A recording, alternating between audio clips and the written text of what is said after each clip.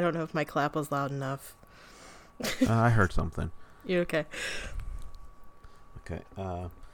Hello and welcome to Shoot the Piano Player, a French New Wave podcast. I'm your host Spencer, and Joel is not here.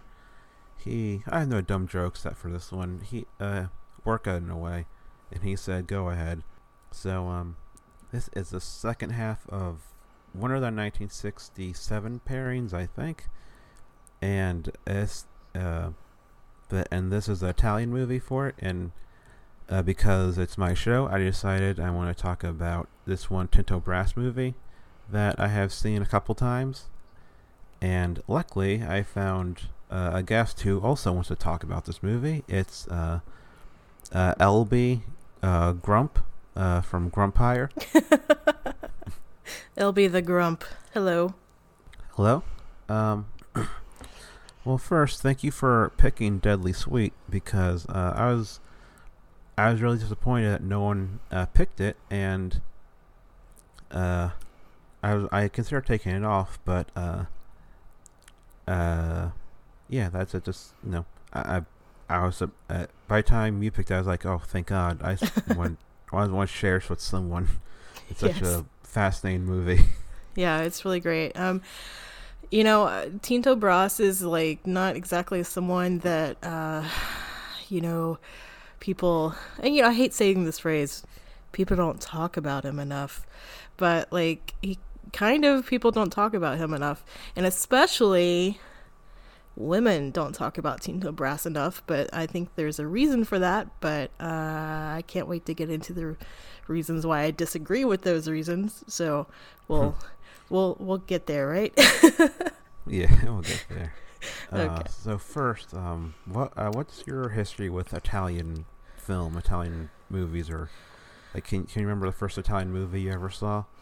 I want to say Danger Diabolik, maybe something like that. I'm an American, so I don't really have like a full scholarship on foreign cinema. Like here and there are little things that I've picked up, mostly French. Most of the foreign cinema that I watch is French. No. I mean, other than like Japanese horror, but like as far as like serious cinema, I guess you can say in quotation marks, I mostly watch the Frenchies. So I don't know, like I Italian cinema, you might have to like tell me a little bit about it, obviously, other than like giallos or whatever, but yeah.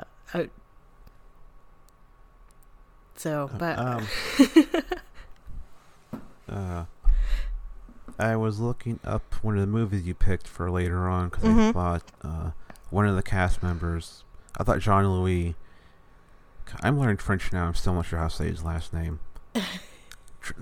Jean-Louis Trenton Young, something like that. Oh, I thought he was in Jules and Joe. Oh, but, I don't know. I'm terrible at French pronunciations as well. So, but, yeah, and he is not. But you picked two movies with Jean-Louis in them, which makes me wonder: is there a reason? Are you a Jean-Louis super fan? No, it's just happenstance, honestly. So, oh, okay. Yeah, the movies that were left over from everyone else got their first picks, and I'm not saying this like in a resentful sort of way or anything, because I'm still willing to talk about anything, but yeah, it just happened to be that way. But I do think he's a cool actor. He seems really nice. Well, I mean, it's not like I know him personally or anything, but his persona on screen, he seems like a very genuine person, and like some of the things that he's done, like it shows a willingness to be comical as well as serious. So I think he's really cool, and I heard that he used to date Brigitte Bardot, so I mean that's got to count for something. Yeah, well, Bardot now is gone real right wing. It's like, oh, it's kind of disappointing. as you see some of the shit she has said over the past few years. Yeah. But I mean, whatever. It happens. Yeah, it does. Like, I don't know. Like, I love action movies, but a lot of action movies are fundamentally like right wing and conservative when you kind of really, think about. yeah, really jingoistic and yeah, I know. But I like Brigitte Bardot. Like, I'm gonna like her forever just because she has a gap in her teeth and I have a gap in my teeth, so I feel like we're kindred spirits. Like, I mean, politics aside, I can still, she's my homie. My gap teeth told me. Anyway, I never really noticed that on her, but yeah, God, that's a little bit pervy, but who cares? It's Tinto Brass. It's going to happen, right? But I mentioned on the first Italian movie when we did La Strada. The first Italian movie I ever saw was Cannibal Holocaust. Oh, a movie that I fervently fucking hate. Yeah. Because it's racist and shitty, and there's no real reason for. Like, I like sleazy shit, but like cannibal movies is my limit of. We don't need to do this. Yeah. It's. I can understand like what they were trying to do. Like they're trying to be subversive and be like, oh, the real horrible people are us. Like that kind of thing. But I can't agree with the means to that end. So yeah.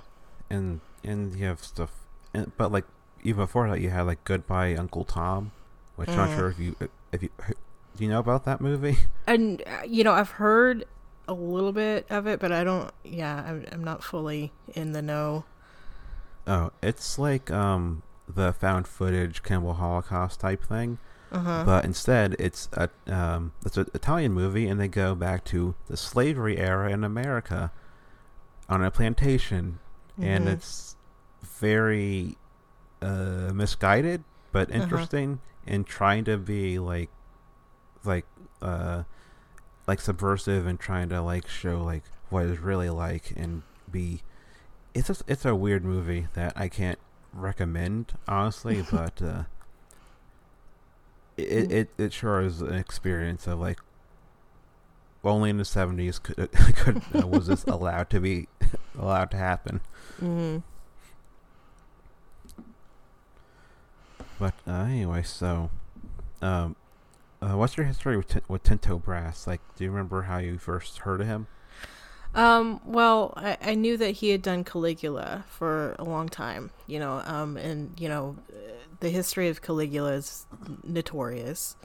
It's, I know that he did not agree with how Caligula ended up. So that's really like the thing that put him on my radar was like, okay, so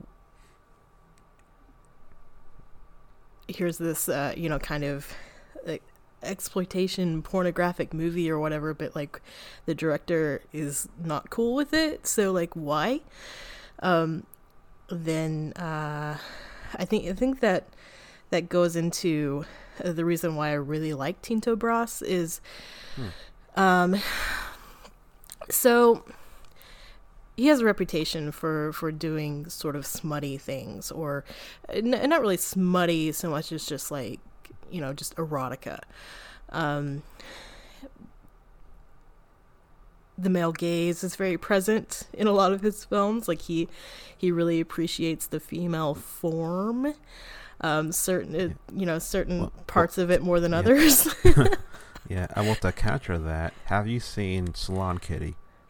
I have not. Like that's the one that I really haven't seen. I've never been able to get a hold of it, really, but there's a Blu-ray out there. It's all region that is, depending on where you buy it from. I think it's out of print, but I found it for a decent price. But that movie has equal. But one, it's a weird, cool, fascinating movie.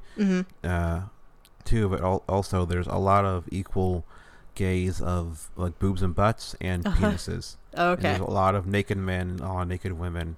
and it's Uh-huh. like watching it's like, oh, this is what Caligula was supposed to be. Yeah. So Caligula was supposed to be more of a commentary on like the how power corrupts individuals. Of course, there is some of that in the movie. You know, you see um, the Caesar Caligula.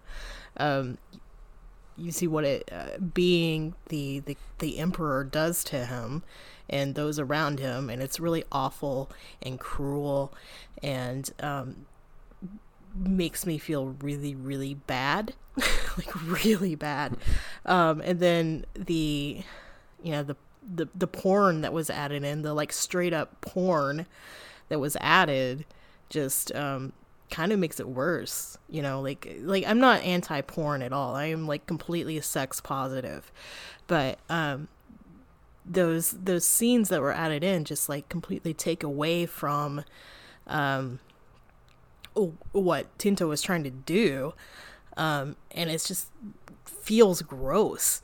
You know, like there's that thing that's going around on online a lot lately of like, Mm-hmm. sex scenes don't add anything to the movie. Why is there any sex scenes? And I'm always Yeah. like, you're an idiot. But then, you know, you watch Caligula and you're like, why is this here? So like there's a little bit of It's a because- point to yeah. that.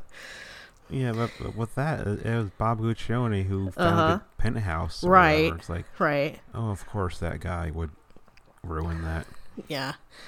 And these people are all beautiful and everything, but like, it's a bit much. There are, you know, it's equal opportunity, you know, penis and vagina in the film. That's fine. I support that. I support penis in movies.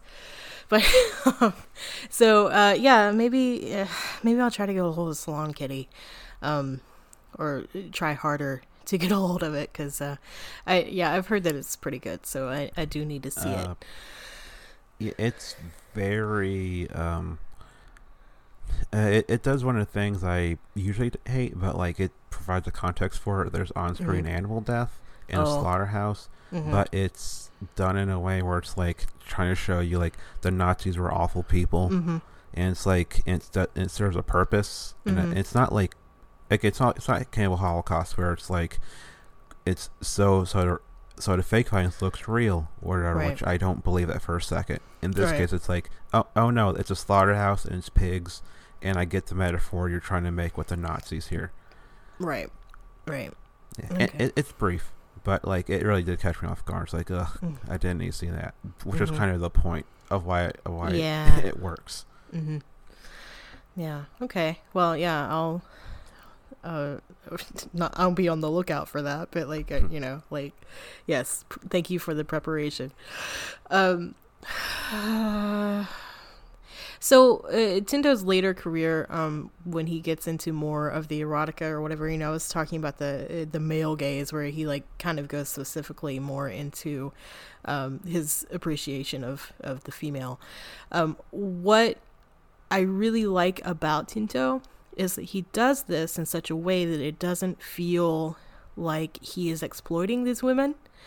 It does it in a way that you know that he's actually very much admiring these women, that he has a lot of respect for them, in a like he just adores them, you know, and like they have a sort of power over him in that way. So it's like this like loving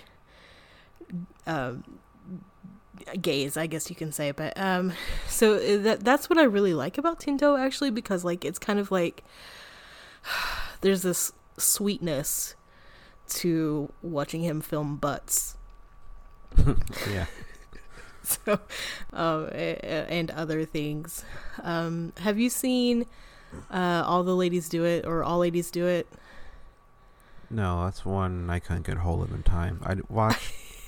I tried to watch the Amazon cut of Frivolous Lola, and it was dubbed, and it was driving me insane. Oh. I watched like maybe 20 minutes, but I can only say like it felt like there's other movies I've seen. It had that great editing style. It felt like had this like the sweetness you're talking about. Mm-hmm. It is like pervy and fun.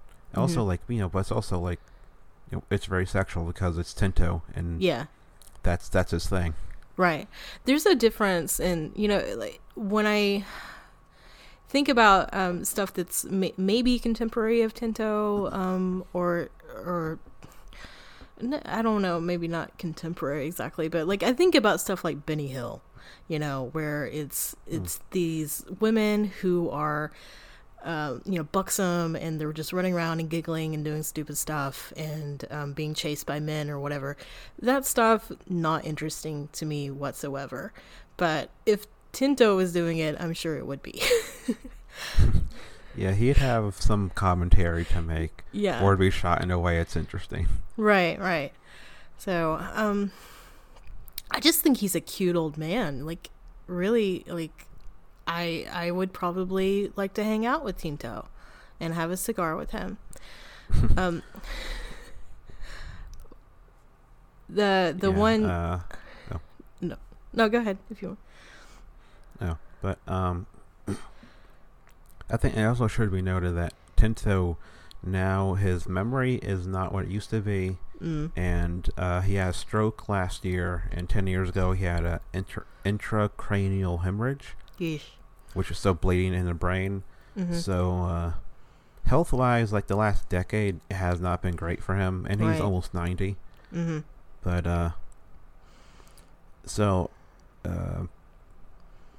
like he that the hemorrhage happened around the time his last movie was completed, and I'm pretty sure by now, like he's done. I'd imagine. Mm-hmm. Yeah, I don't think he's going to be making any more films.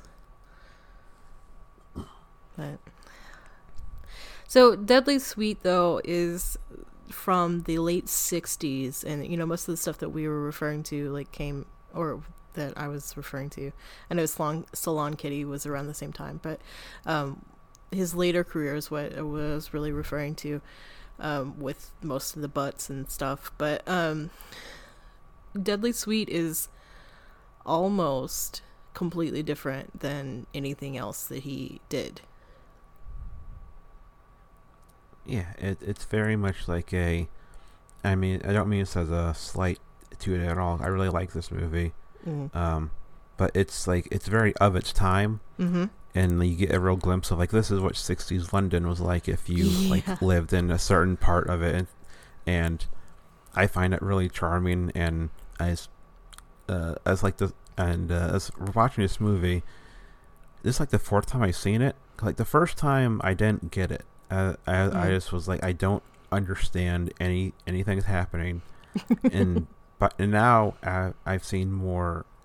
Well, more I'll get to, like I'll bring up this point later on, but I've seen Breathless, and now it's like, oh, it's kind of his take on Breathless, and him like making fun of Godard in a certain way. Right. Yeah, the French films, the Godard for sure, and definitely referencing Blow Up a lot. So and Antonioni was a heavy influence, I think. But this movie, but Deadly Sweet is so interesting, and Antonioni is so slow and boring. Yes, I know. Okay, so this afternoon I watched Deadly Sweet again with the commentary on, and then I was like, I haven't seen Blow Up since I was in college, because I took this college course for an English credit that was like British pop culture. So that was the first time I had seen Blow Up, and well, apparently the only time until today. And I didn't remember it being so slow and boring, but it is very slow and boring. You're right. Wow. Yeah. Like, but Antonioni is the one director this season. I'm like, oh god, I don't want to watch his movies, but I kind of have to, just to one, because if I don't like it so much, I should probably examine why I don't. Right. And as of now, one of them has been released, La Ventura, which if you people will know us. I don't talk very much on that episode. I don't have much to say. You're just biting your tongue. Yeah, pretty much. It's okay.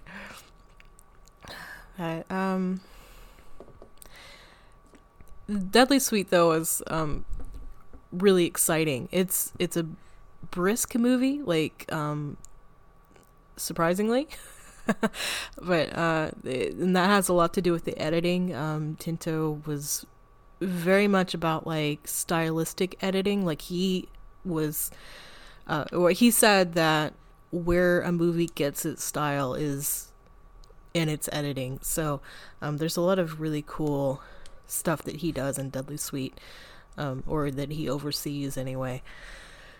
There's switches from color to black and white, which is not actually a stylistic choice. It's a more pragmatic choice. But it just happened to be very cool. Like he said that the reason why the scenes cut to black and white is because he didn't have enough money to really light those scenes properly for color, so he just decided to make them black and white. Oh. Yeah, so that fooled me. I know. The first time I watched it, I was like, "Whoa, what's the significance of this?" There is no significance. It's just a money thing. But it turned out really cool. Yeah, and when watching Deadly Sweet this time, with because this is one that every time I come back to it, I always discover something new. Mm. And I always notice more influences or similarities to other stuff. Mm-hmm. But with Deadly Sweet this time, I was like, okay, it's like Godard and Seiju and Suzuki and like Daisies being like the main ones, because this is the same year I think as Branded to Kill, which is Suzuki's just like it's just that's movie that's exercised in pure style. And watching Deadly Sweet is like I don't know if that was even if Branded to Kill was even out in Italy, but it feels very similar. And just like it's this like this explosion of just like style with a nonsensical story where it kind of doesn't matter that the story doesn't make sense. It's just all about like showing you like just cool filmmaking. Yeah.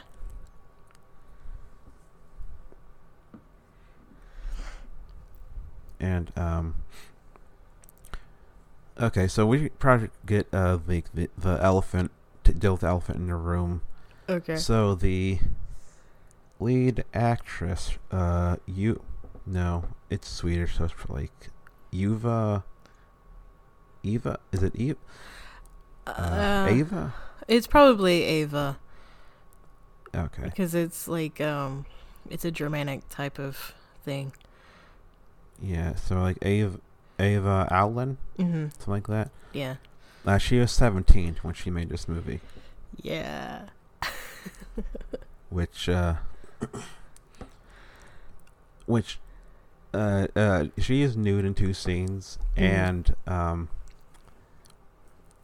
to be fair, I recently saw a movie from a couple years after this with underage nudity that takes it way farther than it ever needed to be, and seeing this is like, well, it's not as bad as that other movie, so really I'm not that bothered by it, and I will not say what that other movie is because no one needs to know what that movie is. Okay. I can tell you when we're done recording if you're curious. But okay. No, that's fine. Well, I mean, it's not an excuse to say it was 1967, but it was 1967. Things were different then in certain capacities. Twiggy, the model Twiggy, she was 16 when she got her start. So, younger girls. I mean, I don't really know what to say other than it's kind of unfortunate, but it's also kind of par for the course as well. But like, that's not to say that it shouldn't be, But yeah, it's pushing things a little much. But at the same time, like I've seen so much worse.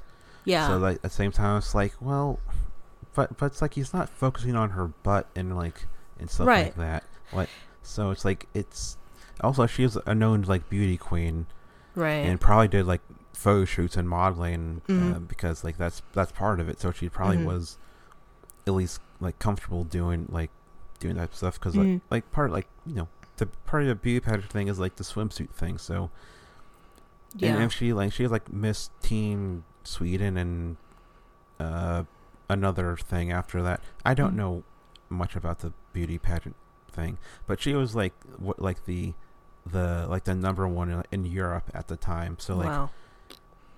people would have known like exactly like she was very famous already. Right. She before was.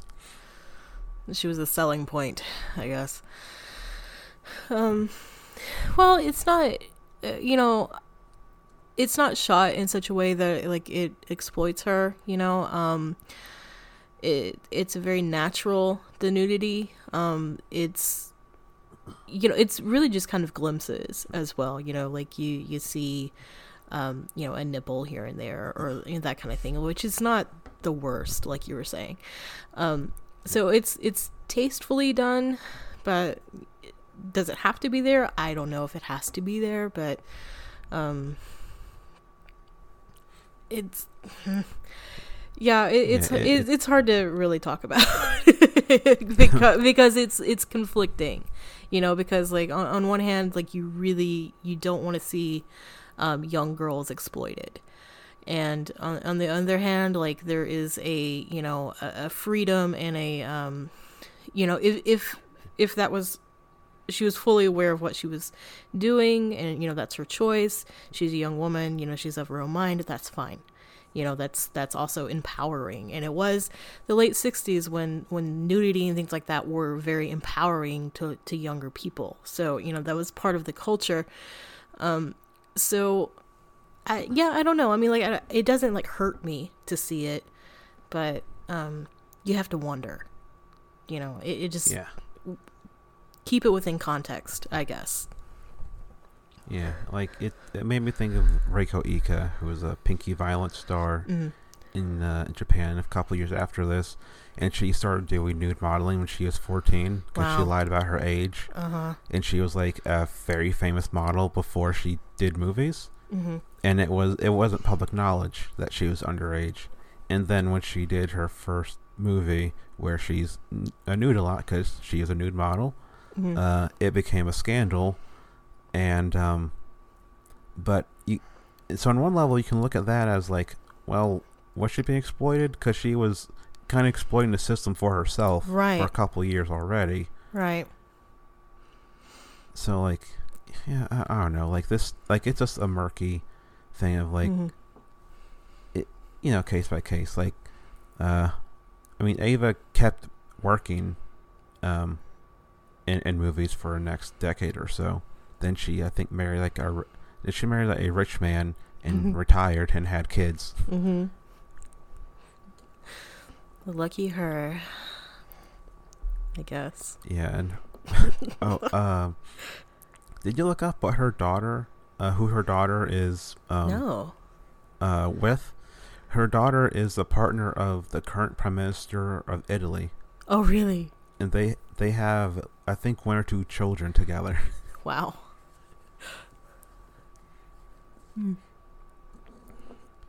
Yeah.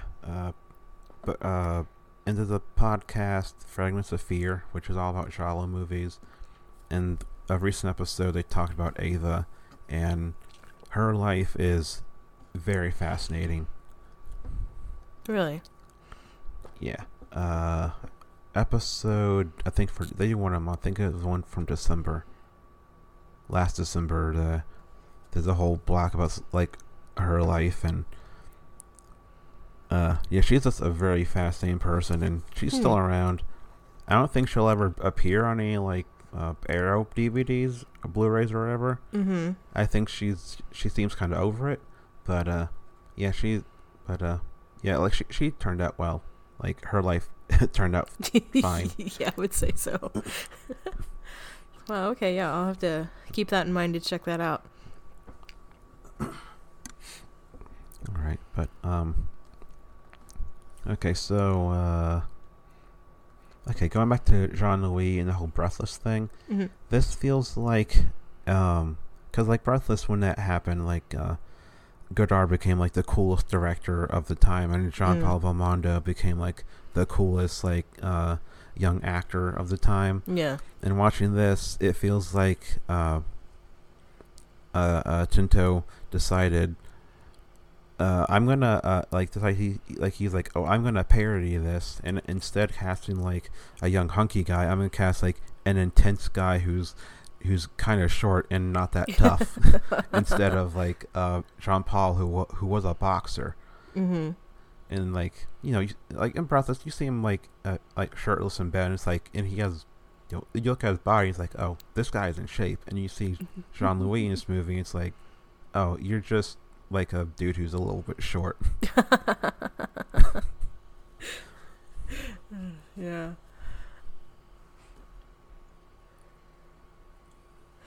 Mm-hmm.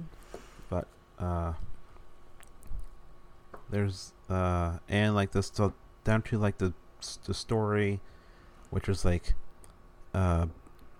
which is basically this guy, Jean-Louis' character follows this girl around, and it's like this very stripped down story, done edited in a very fast way, like Breathless. And like this so much of it just feels like just trying, like, not trying to copy Godard, but trying to show up Godard and be like, I'm the cooler version of you. Which, in all fairness, Tinto is the cooler version. It is the cooler of the two, because Godard is kind of a dork. You think it's a dork? Yeah. Just recorded an episode with a guest, and he who's more of an expert on this type of stuff, and he said Godard is like the ultimate film dork. He's like Tarantino, basically. Okay. I like that. Okay. Wow, yeah. Maybe I don't know enough about Godard, because like I have this picture of him just like always with a cigarette and sunglasses and being just really fucking cool. So Yeah. maybe I'm wrong. This is just one person's opinion that he's kind of that he's not that cool. Okay. Wow. Well, I think maybe yeah, okay, maybe I should watch more Godard interviews. Anyway, I mean, Godard, like, never. I don't want to go down a Godard road like I do like every other episode. Right. The people listening know I'm not a big fan. I find he's more influential than he's good, in my opinion. Okay. But yeah, I mean, part of this podcast is to figure out, why do I not like Godard? And so far, I am still not 100% on that. Okay. Well, I think he's kind of hit or miss anyway, but yeah, okay. We don't have to talk about it. Yeah. You'll be on at least 4 more times, so we have save that for another. Yeah, okay. I'll just watch like in between times I'll watch like 3 or 4 Godard movies just to prep, and then so I can be like, oh. I will only watch Godard movies on the schedule and nothing else. Never again. Okay. Yeah, I'm good. All right. So how would you describe, well, first off, do you think the title Deadly Sweet is a good title for this movie? You know, I didn't know what it was about, like why that would be the title. I mean, there are several titles for this film, like other than the Italian title, which I am not even going to attempt to pronounce. It's also known as I Am What I Am. But yeah, like, are we going to spoil the movie, or like, does it matter? I don't think it matters. Okay. some people are really uptight about that. So, yeah, it doesn't really make sense on why it would be called Deadly Sweet until like you realize the end that the lady is the killer. Yeah. So then you're like, oh. Which I think also maybe because Ava was in a movie called Candy around this time. That apparently was a big hit. That it's one of those many movies that at the time people went crazy over, but cut to 50 years later, no one really talks about it.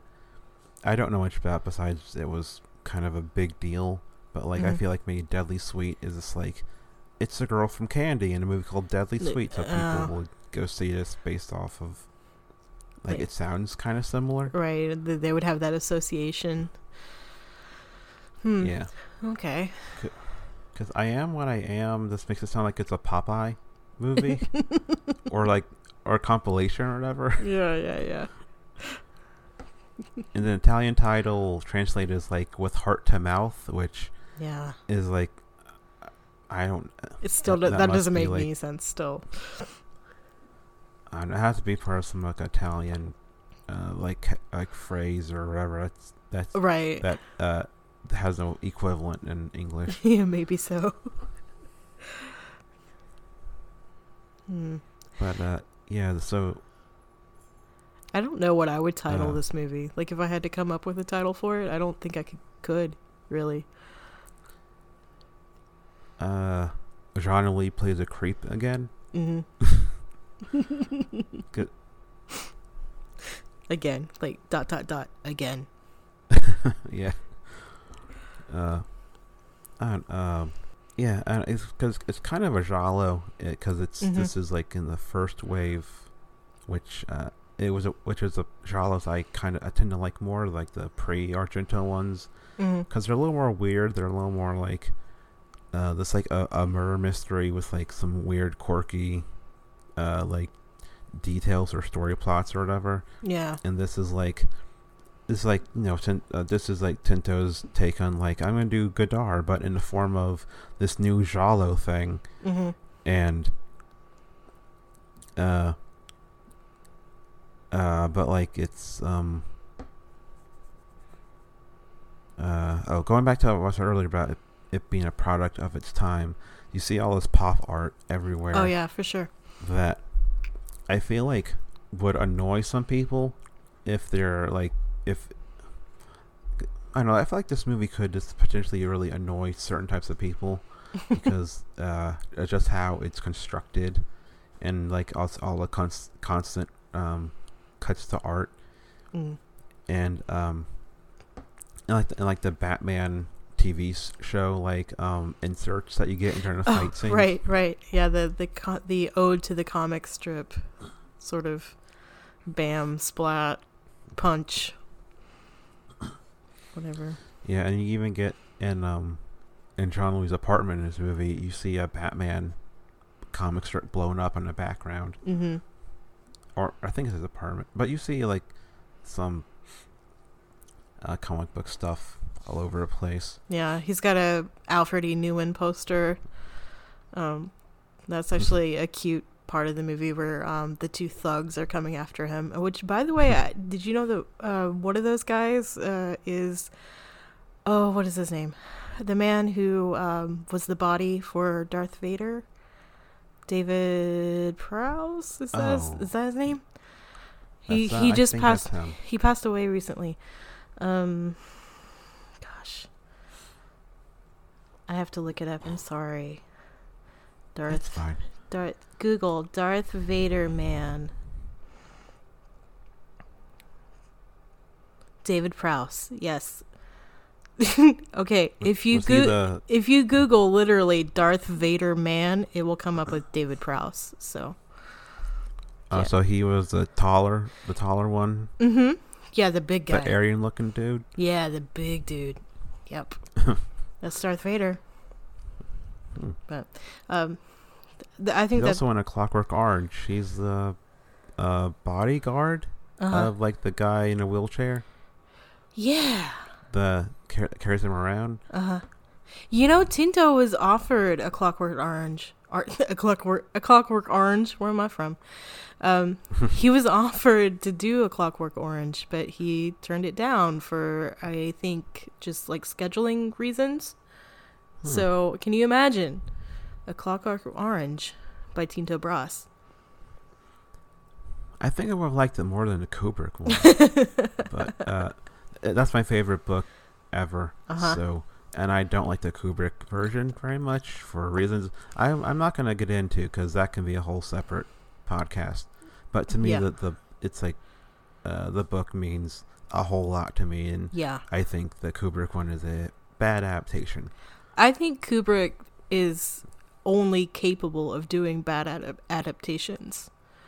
So, I agree with you on that. But I mean, it's a nice movie, I guess, but book's better. I mean, I can't. I just can't watch it anymore because for very personal reasons. Oh. But also going back to the Breathless connection, because you see Jean-Louis get beat up a whole lot, and like he gets beat up by Darth Vader, and then he gets tripped and like knocked out by the little person, and then there are a couple more, and then he gets caught again by like Darth Vader and the guy with the Hitler mustache. Yeah. And so basically it's again taking like the whole like Breathless Jean-Paul Belmondo thing. It's like, but what if he's kind of a loser who can't fight?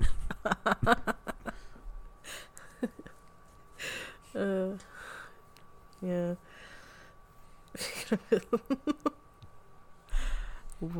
What, me worry? That's his mantra. That's such a great moment, because I was thinking like, I wonder if they're gonna comment on that. And they commented on that. Yeah. There were some funny moments in Deadly Sweet.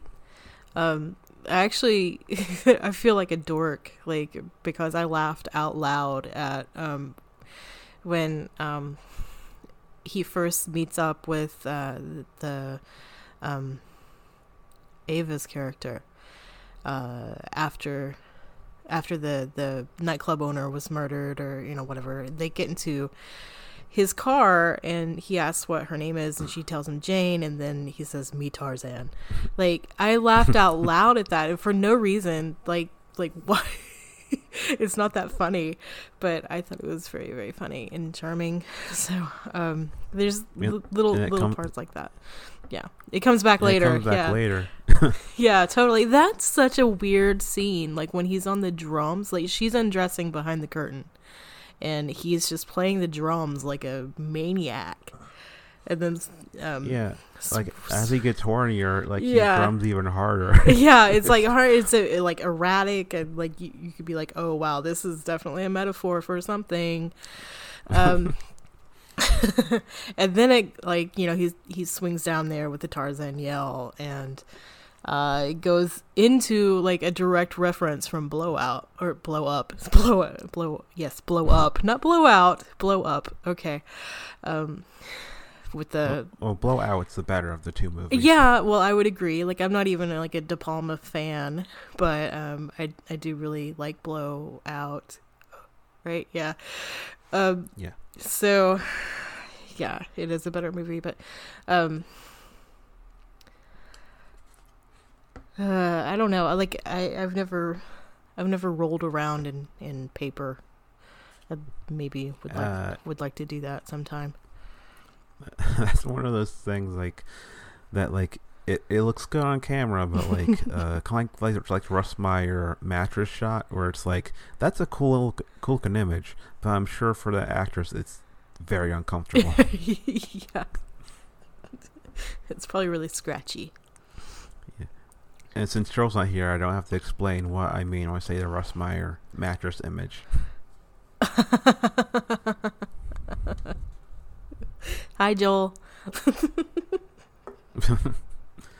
I don't know if he'll listen to this, but All right. So, um, does does the plot make any sense to you? The first time I watched it, no, like it just kind of seemed like it was a bunch of things happening in a row. The second time I watched it, it made a little bit more sense, but still not exactly. And I don't know if that's because it's Italian or if it's just like not very cohesive, or if it has to do with like the editing, the quick edits and everything kind of maybe throws you off a bit with a style over substance sort of thing going on. But yeah, I don't know. Like, I can't really tell you how the plot progresses, like, even now, like, having seen it multiple times. Like, I don't know how to explain it to you other than just watch it. Yeah, because, like, basically it opens with Ava's dad is murdered. Uh-huh. And they're identifying the body. And then they go to a club after going to the morgue. Yeah. As a family, yeah, and John Louis sees Ava, who is 17, in a movie. They clarify, like she says, "I'm 17," mm-hmm. and he follows her around. Yeah, and he seduces her, and then you find out that every time she's somewhere that was like connected to. Like her family or something is murdered, mm-hmm. and at the end it's like she killed all of them. But then you realize a couple of those murders, it doesn't make logical sense when she did it. Right. But like the movie is so fun and breezy, it's like, oh, I don't really care that nothing really connects. Yeah. It's just like, oh, sorry, you can talk. Oh no, it's fine. I totally am on board with that. Like, it kind of just doesn't matter. You just go with it. Like, I guess it's like a slight exercise in suspension of disbelief, like because yeah, like you were saying, like it doesn't really, you don't know like when she would have had the time to do that, or to be here and there, because we see, I guess it's maybe like when he's off like getting in fights with various types of henchmen. Maybe she's murdering. But, maybe. But it's really strange. Like, that opening part where they're in the morgue, like I was confused because I was like, did I walk into the movie theater and miss like the first like 6 minutes of this movie? Like that kind of thing where you show up late and you're kind of like, what? Like it's in the middle. It felt like that to me, because I was like, is there something missing? Because it just starts. So but yeah, I don't know, it's not like it's disjointed, it doesn't feel like you miss anything, it doesn't feel like, oh, there's a plot hole exactly. It's just kind of glossed over, I guess. Yeah, it plays like you were saying on suspension of disbelief. It's like playing off like the pure movie logic, mm-hmm. of like, well, they're here now and they're talking about this, so therefore blank happened. Although, if you examine it for more than 5 seconds, it's like, wait, no, that didn't happen. Mm. Let's see. Okay, I wrote down a bunch of questions. Okay. When do you think she decided to kill him? Oh, I don't know if there's like a specific moment that I can really pinpoint that maybe she would like just turn on him or whatever. Maybe she's just like it's just an eventuality. Like she knew that from meeting him that she would eventually kill him. I don't know. I don't have a good answer for that. I'm thinking like it must be when he walks in after she killed the club owner. I mean, I guess so. Yeah. Okay. Because she's like, oh well, there's kind of a there's kind of a witness, so she's like, well, I guess I should kill him, but then he becomes basically a stalker. Yeah. I okay. guess. Again, yeah. I don't really. Again, it's like it's not very clear on all the details, Yeah. which. Like, you could read this as, like, this older man stalks a 17-year-old girl that he tries... I don't know. I'd say she seduces him because he's kind of a loser. As you'll see many times throughout the movie, that he kind of sucks. Yeah. Yeah, I don't know. I guess you could read it that way, where he's stalking her. But she doesn't ever act like she doesn't want him around. Yeah. Oh. Which their whole relationship also, like, the movie is like maybe 2 days, 1 or 2 days.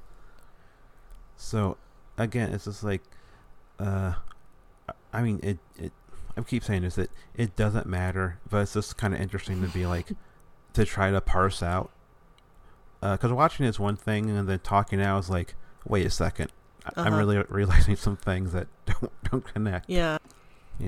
And like this going off it's a very shallow, not subtle movie with like all the pop art stuff. And then like a favorite little moment for me in that is they go to the art gallery where the mom's lover was killed in a bathtub. And there's like a Target art piece, and then John Lee hits it and it moves around, so it's like, is Tinto trying to say he's a moving target, or is that just like a cool moment with the art?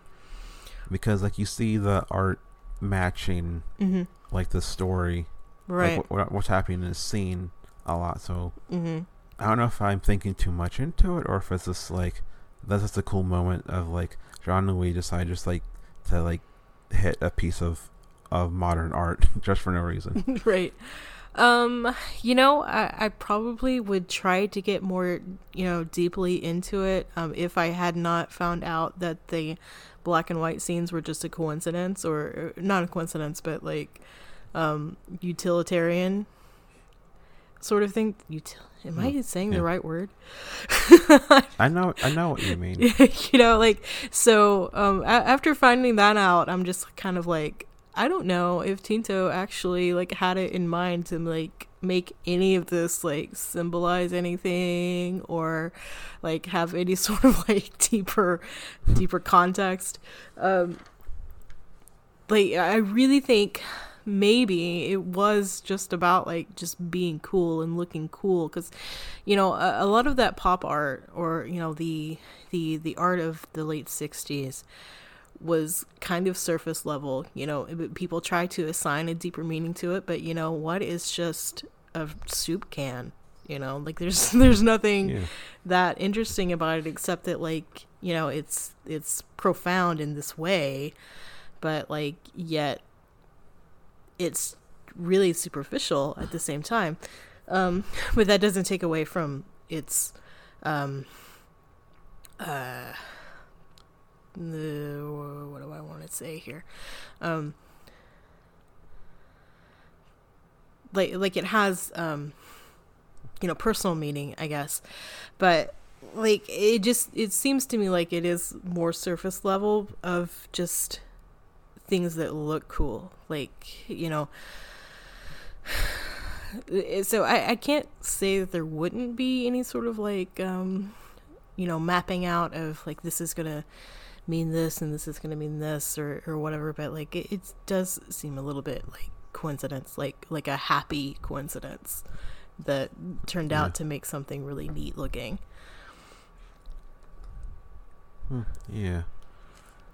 And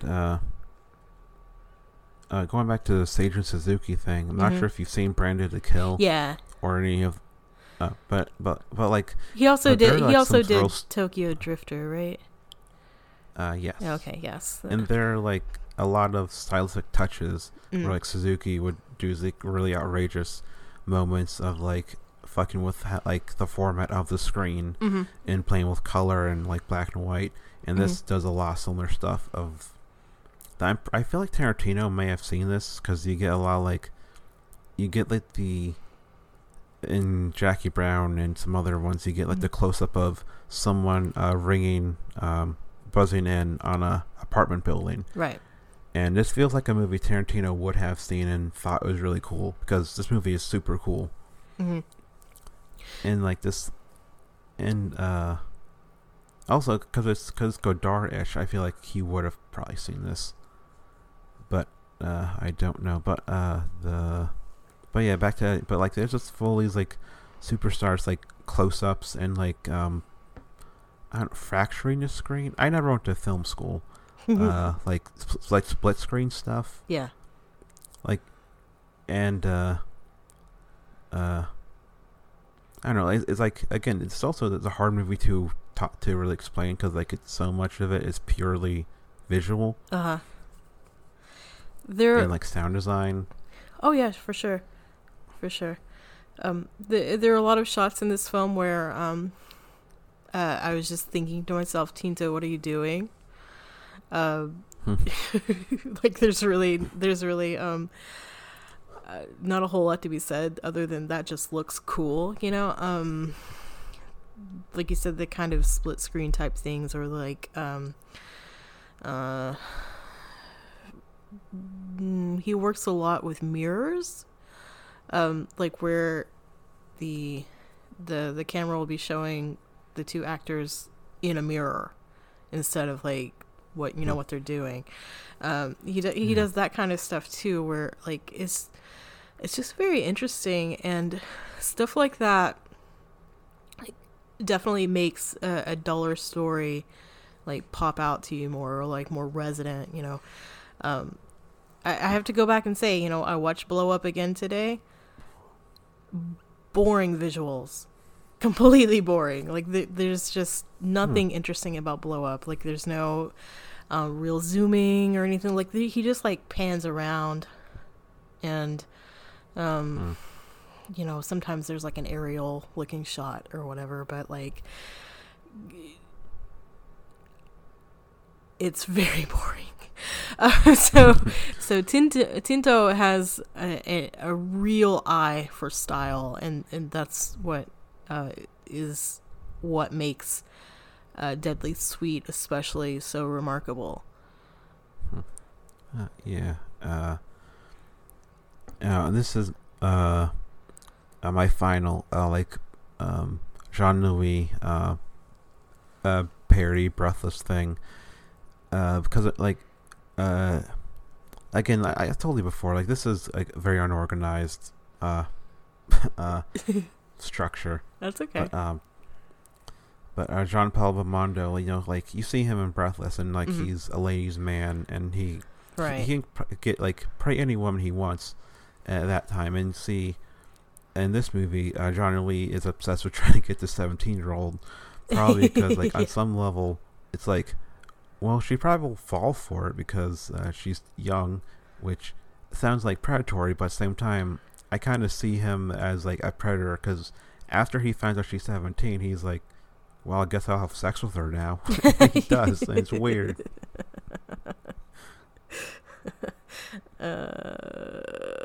Yeah, I don't know.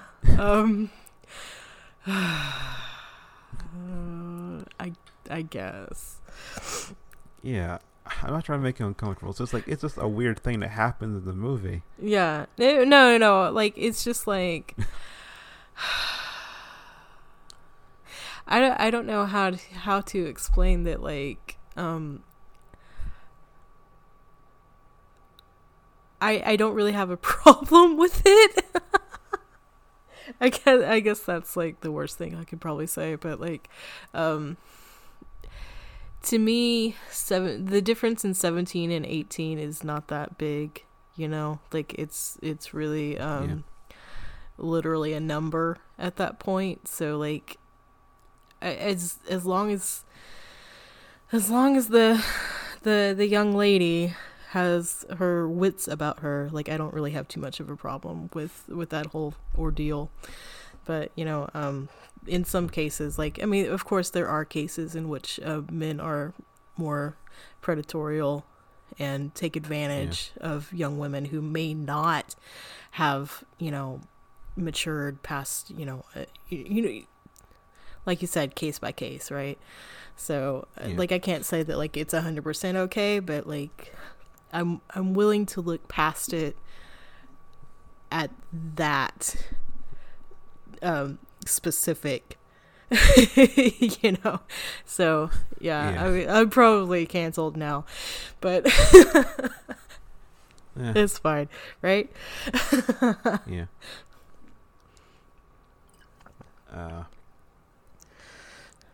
Have you seen the movie that Ava and Johnny Lee made the next year together? No, I have not. Death Laid an Egg is a very different type of weird giallo. It gets into science fiction territory. Oh, really? In one very gross scene, and it's nonsensical and goofy, but in a different way. I recommend it. But you get Jean Louis being creepy in a different way in that movie, but he's a little more charming. Well, I won't call him charming in this, but it's just kind of weird that they had back to back like giallos a year apart. And also watching this made me think of Trans Europe Express, because that is playing with Jean Louis' persona. Yeah. Because by that point, I guess he was a big enough star, which that's the earliest movie.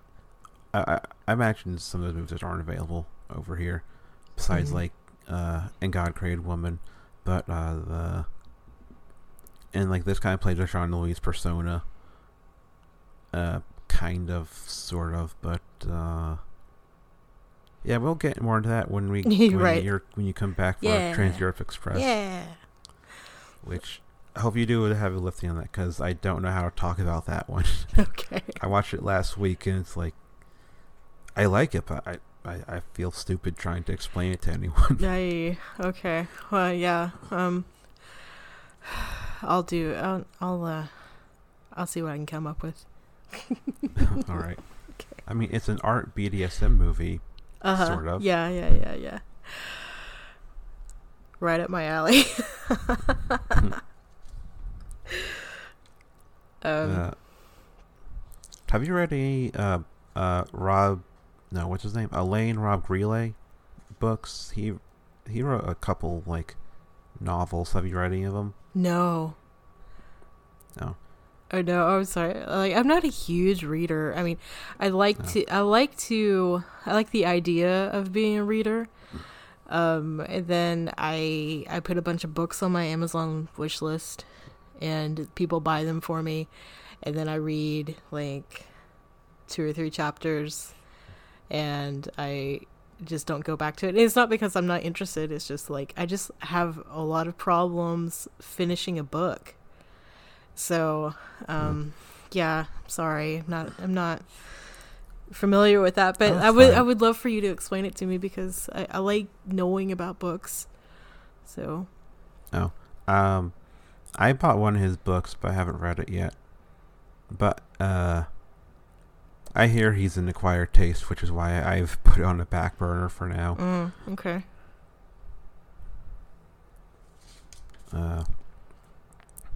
Okay. All right. So, what do you recommend people watch? Deadly Sweet? Oh yeah, definitely. Okay. It's a really beautiful movie. It keeps your attention. It's really, there are a lot of great things about it, and not too many bad things about it. Yeah, I definitely would recommend it. It's one that like doesn't get a lot of love, and I think deserves more.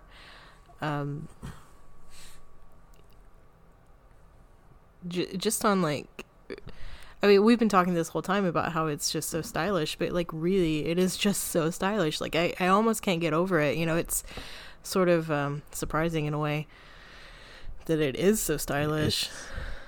But it's like what was it like it kind of it like does a thing that like Seiichi Suzuki did so well, where it's like he realizes like, well, with the movie you can literally do anything, and this is like, you know, just taking that to an extreme of like, yeah, you can, it's a movie, you can like do anything, right? And so he's like having fun with like the format of it. Yeah, and it is very fun. Like it, like throughout the whole thing, it's really fun. Like, I mean, you watch a Godard movie and there's like one really fun scene, and the rest is like, bleh. You know, Yeah. like like in Weekend, there's the car crash thing, and like in the dancing part of Band Apart, you know, like that's Godard, right? Yes, because he's upset Tarantino right. named his production company Right. after it. That's true. Okay.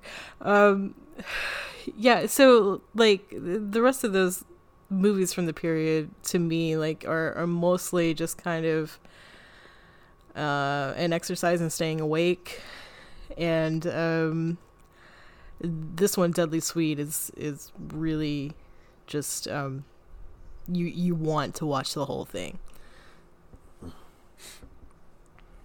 Yeah. I recommend getting the DVD or finding it elsewhere, and just watch the movie. And I hope more. Also, if you only know Tinto for Caligula, right? Watch this and his other movies just to see like Caligula was a fluke. Oh yeah, for sure. That was out of his control. For sure. Oh man, I really wish that hadn't happened, because it would have been such a better movie. Yeah, and there's a podcast I won't say the name of, who one of the host said like Tinto just made porn, and it's like, no, come on. Which there's nothing wrong with porn, but it's like you're watching the movies for the wrong reason. Yeah, for sure. Like even his like erotica stuff, like it's not it's more explicit than say like Skinamax. You know, like there is well, I mean, there are rules in place, okay? So like when it's penetration, it's not a real penis, like it's a dildo. Most of the time. So sometimes they can get around it, but like it's not gross, you know? Like it's not exploitation. It's just sex in a movie. Yeah. So it's fine. Yeah, he likes butts, and he knew how to shoot butts in a way that's like artful. Yeah. Artful butts. Yeah.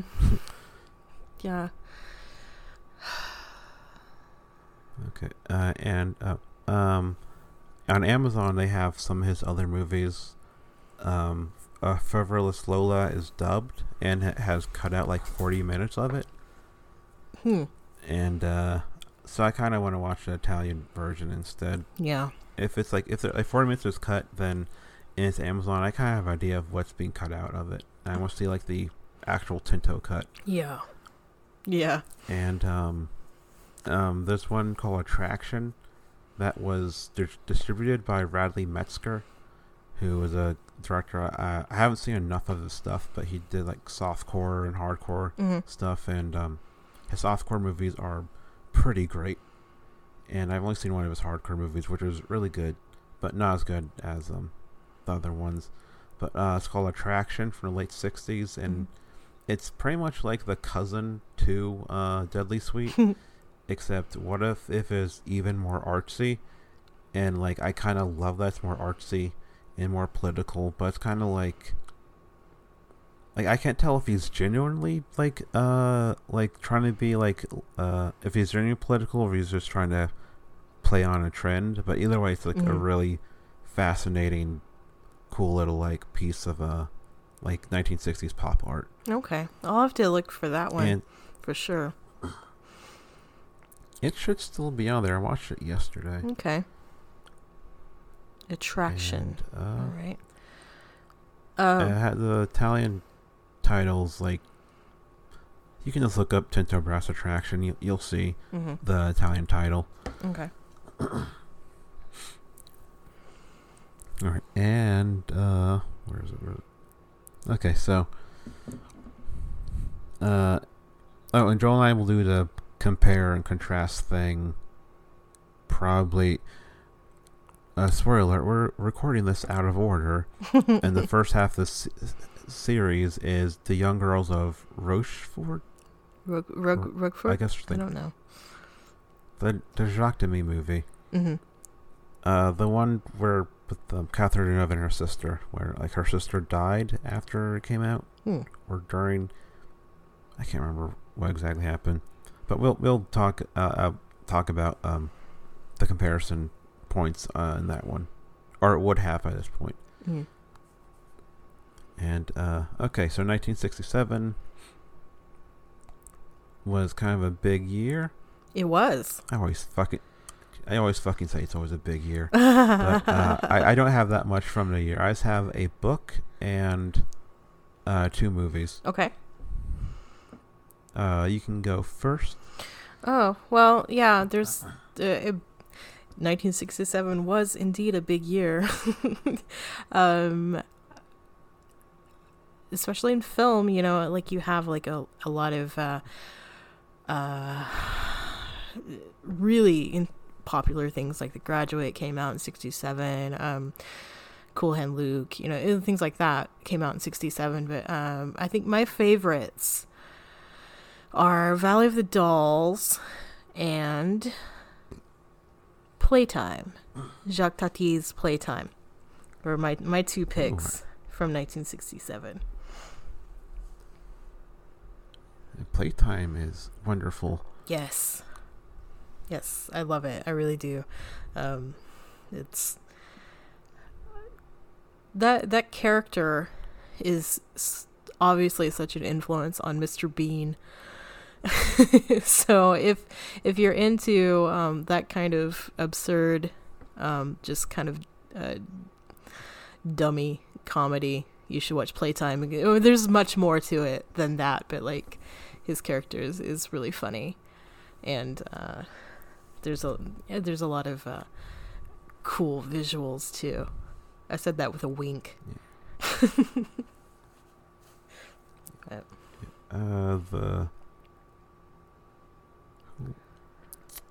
I thought the screenwriter actress died, Jean-Claude something. Never mind. He did not write that Jacques Tati movie, but he did a Jacques Tati movie, and he did a bunch of the late era Buñuel stuff, and we don't have to talk about him. We'll talk about him later. I thought it was Playtime. Oh, okay. Let's see. That it just Playtime and the Patty Duke movie. I forgot the name of it. Valley of Dolls. Yeah, Valley of Dolls.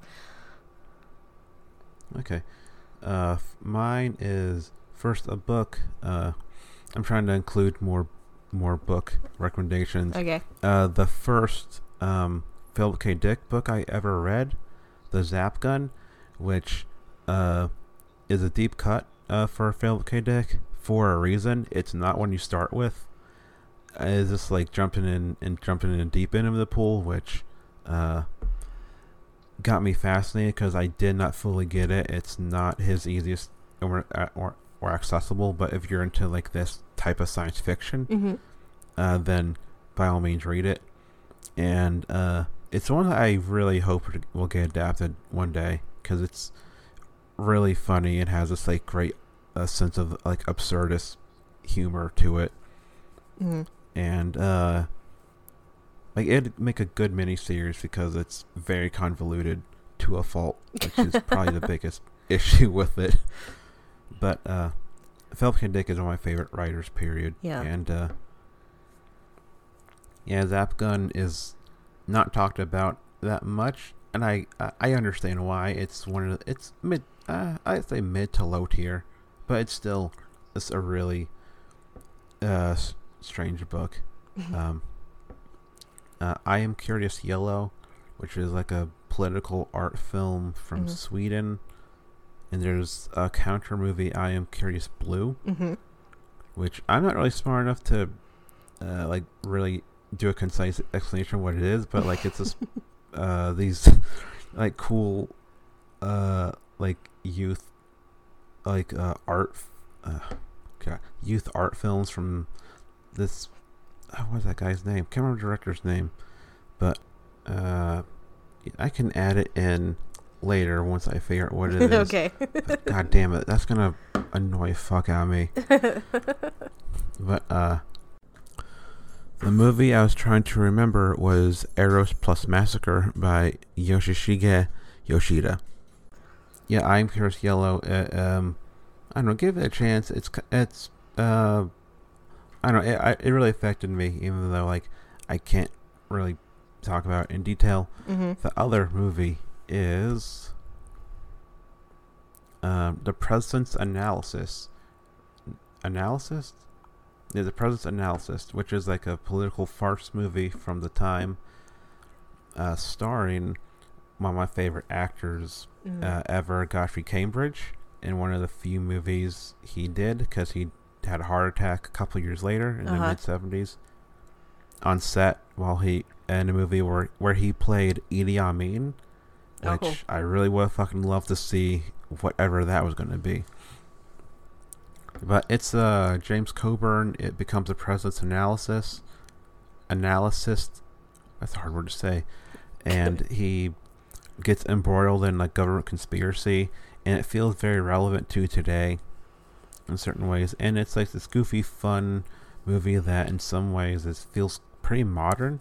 With like who the villain turns out to be. And it's like, oh, this is kind of turned out to be true. A little more true than I anticipated, but it's really funny. Godfrey Cambridge is hilarious. It's easily available. It's out there. I highly recommend it. Yeah. And this comes out in April. So yes, this is April. So the special episode this month is Lucio Fulci. Special with Stephanie Crawford. And has not been recorded yet, but I know Joel will be disgusted by at least one of the movies we talk about. Rightfully so. But yeah. So LB, where can people find you? Podcast appearances, I don't know, whatever is coming up in April. In April. Well, I'm always around on the internet. You can go to grumpire.com. It's my website. We have film writing. We have a podcast. We do music stuff on Fridays. Like we make a playlist, or we have music recommendations. Yeah, just go to grumpire.com. You can see everything that I do there. I also have a podcast that we haven't had an episode in a while, just because life gets in the way sometimes, but I'm hoping to bring it back very soon. If not before April, then hopefully sometime this summer. It's called Get a Clue. It's a podcast about the life and career of actor Clu Gulager, who has a crazy amount of talent. So yeah, horror fans love Clue. So I'm hoping to get that going again pretty soon. So but in the meantime, yeah, go to grumpire.com. You can see I'm the editor there. There's I have a lot of really talented people who contribute great stuff. So that's it, basically. All right. I highly recommend the site. You did a great piece on Daisies. Thank you. I'm biased because Daisies is one of my favorite movies ever. I watch it probably 5 times a year. Wow, at yeah. least. Yeah, it's been the average for like the past 2 or 3 years. Right. I wrote about how Daisies was a punk rock movie. We have a column called Pump Up the Column. It's all about like finding the punk in movies that aren't traditionally considered punk. So we're not going to be writing about like, what? Rock and Roll High School. Yeah. Or I was going to say Jubilee or some shit like that. But like, yeah, stuff that Meet me in St. Louis. Right. So it's about, finding really like why these movies could be considered like really, really punk rock. Like someone wrote an article about how Sunset Boulevard is a punk rock movie. So, it's stuff like that. So anyway, that's where Daisies fell into my brain. Punk rock. Okay. And you organically managed to work in DDLG porn. Yes, I did. Into it. I did. Which, right now, I was like, did not see that one coming, and you justified it very well. Yeah, thank you. We also along those lines we also have a column called Weird Boners. So there's that. Is that like weird like movies that wait never mind. What is that? Okay. Well, it's have you seen the movie Singapore Sling? The Nico Nicolaitis movie. I know the name, and that's okay. It's a really weird movie that like it's sort of a film noir, I guess. It's like a bizarre love letter to Otto Preminger's Laura. And it's like a sequel in a way. Like it's definitely not a sequel, but like it has some things to do with Laura. But it's a mother and daughter who this detective comes by their house and he's injured, so they take care of him, but like the mother and daughter are like very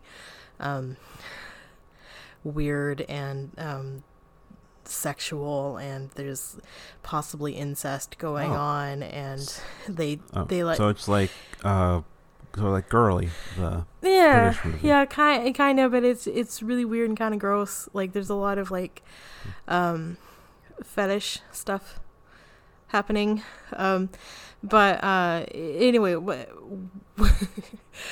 the reason I bring it up is because the inspiration for the Weird Boners comes from Singapore Sling, because like as you're watching it, like no matter like whatever they're doing that's disgusting. Like there's like a scene where they do a lot of like binging and purging, and then like the puking is like part of the sex too, so there's stuff like that that's really gross, but there's also like other things that are taboo, yet like you're watching it and you're like, wow, this is actually really turning me on. So even like in a normal sort of way, but it makes you feel weird, like you're conflicted, like why is this turning me on? So that's kind of the inspiration for the Weird Boners. However, not everything in Weird Boners has to be that. Like it's just kind of like if something like turns you on in this kind of like psychosexual way, like you can write about it without being disgusting.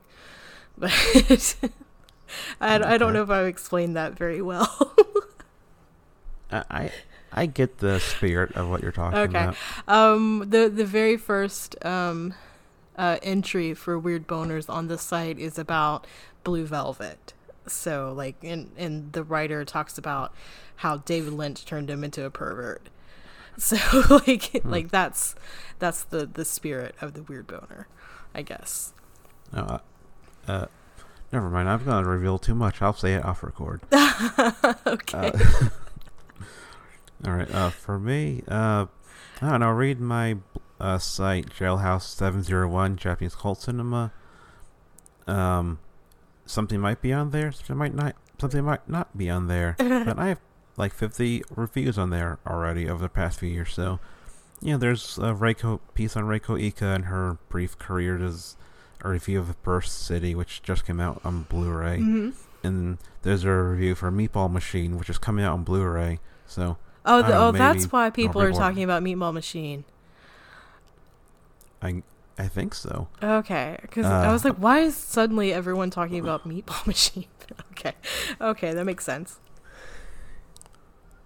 Yeah, I cover everything from like 1940s, like post-war dramas to like Japanese gore films. If it's if it's not a super famous Japanese film, then it counts. So like no battle royale, because that's been done to death. Okay. Yeah. So and then my African history site, Red, Black, and Green, Celebration of African History. There's stuff on there. There might be more by this time. I don't know. Research takes a long time. Yeah. And look, writing about movies is one thing. Writing about history is like, I actually need to take notes and make sure I don't get things wrong. Yeah, you don't want to fuck that up, especially writing about African history. Like I can imagine, because in America, like that's not exactly something that we study too often. So like, oh no, yeah. So like you have a giant responsibility, sir. Yeah, but I have like over like 60 books on it. Yeah, I collected over like the past 8 years. So it's like I need a use for these books for something. And like, why not do this? And now I realize, this is more work than I realized. It's a lot of work. Well, I commend you. Like, I think it's fantastic. Like, it's really great. So, I appreciate you putting in that work. Oh, thank you. Yeah. What else comes out by now? Maybe I'll be on Movies from Hell again. Talk about Sarah Jacobson. Oh. Maybe not. I don't care if Bradley hears this. I told him I will only do that if we can get a woman on episode, because it's Sarah Jacobson. Uh-huh. And just straight dudes talking about it isn't right. It's you should not do that with Sarah Jacobson. Yeah. Most things are fine, but that's a topic of like, no, it can't just be straight dudes talking about it. It's not. Yeah. It's not what Sarah would want. Yeah. I mean, I don't really mind dudes talking about girl stuff, but like I think it would do Sarah better if there was a woman with you guys. Yeah. So hopefully, and there's a nunsploitation episode in the works too. On Dark Habits, my favorite Almodovar movie. Okay. Flavia, Flavia? Yeah, The Heretic, and what's the other one? There's like a third one, I can't remember. But maybe those will be out. I don't know. I don't understand Bradley's scheduling. I don't really either. I think Andrew and I are supposed to be on another 26 Movies from Hell just coming up sometime. I think we're doing the letter W. Oh. So we're not going to be doing the Oliver Stone movie W, though, I'm sure. Well, I never saw it, so I don't know if that's good or bad. It's you don't need to see it. Okay. You can pass that one. Yeah, it's okay. I mean, it's. I remember a third movie. It's School of the Holy Beast. Oh, okay. The directed by Norifumi Suzuki, who was kind of a creep. If you read my art piece on Reiko Ika, you realize, he's kind of a lecherous creep. He made great movies, but not a great person. At least in my opinion, he was not a good person. Okay. but he's dead now, so you can watch his movies guilt-free. Okay. Is that how it works? Once they die, you're okay? No, I still watch Roman Polanski movies. Yeah. You know, I don't... Which I would, yeah. I don't really have too much of a problem these days, like, separating art from artist. So I'm pretty much up for watching anything, because especially when, like, you're not giving money directly to that person. Like, you know, I wouldn't buy concert tickets to see some, like, racist artist or anything. Like, I wouldn't, like, give them my money. But, like, you can watch Repulsion. Who cares? You know, like, yeah. Watch a Tenet, which has the worst tagline to any movie. No one gets you like Roman Polanski. Oh my God, really? And it was right before the shit hit the fan. It's like, oh no. Oh my God, really? The movie is amazing, but it's like, ugh. That aged very poorly. Oh man. Oh God. The 60s. Okay. That was the 70s. Well, no, but I was he just was, thinking, like, all this crap that happened in the 60s that, like, led to him, whatever, anyway. We don't have to get into that. Yeah, I mean, it's known he was like that before. Okay. At least according to what book was that? Raging Bull's Easy Riders alleges that it was known he was already kind of a creep. Okay. Although that book is bullshit for the most part, so I don't know. Okay. All right.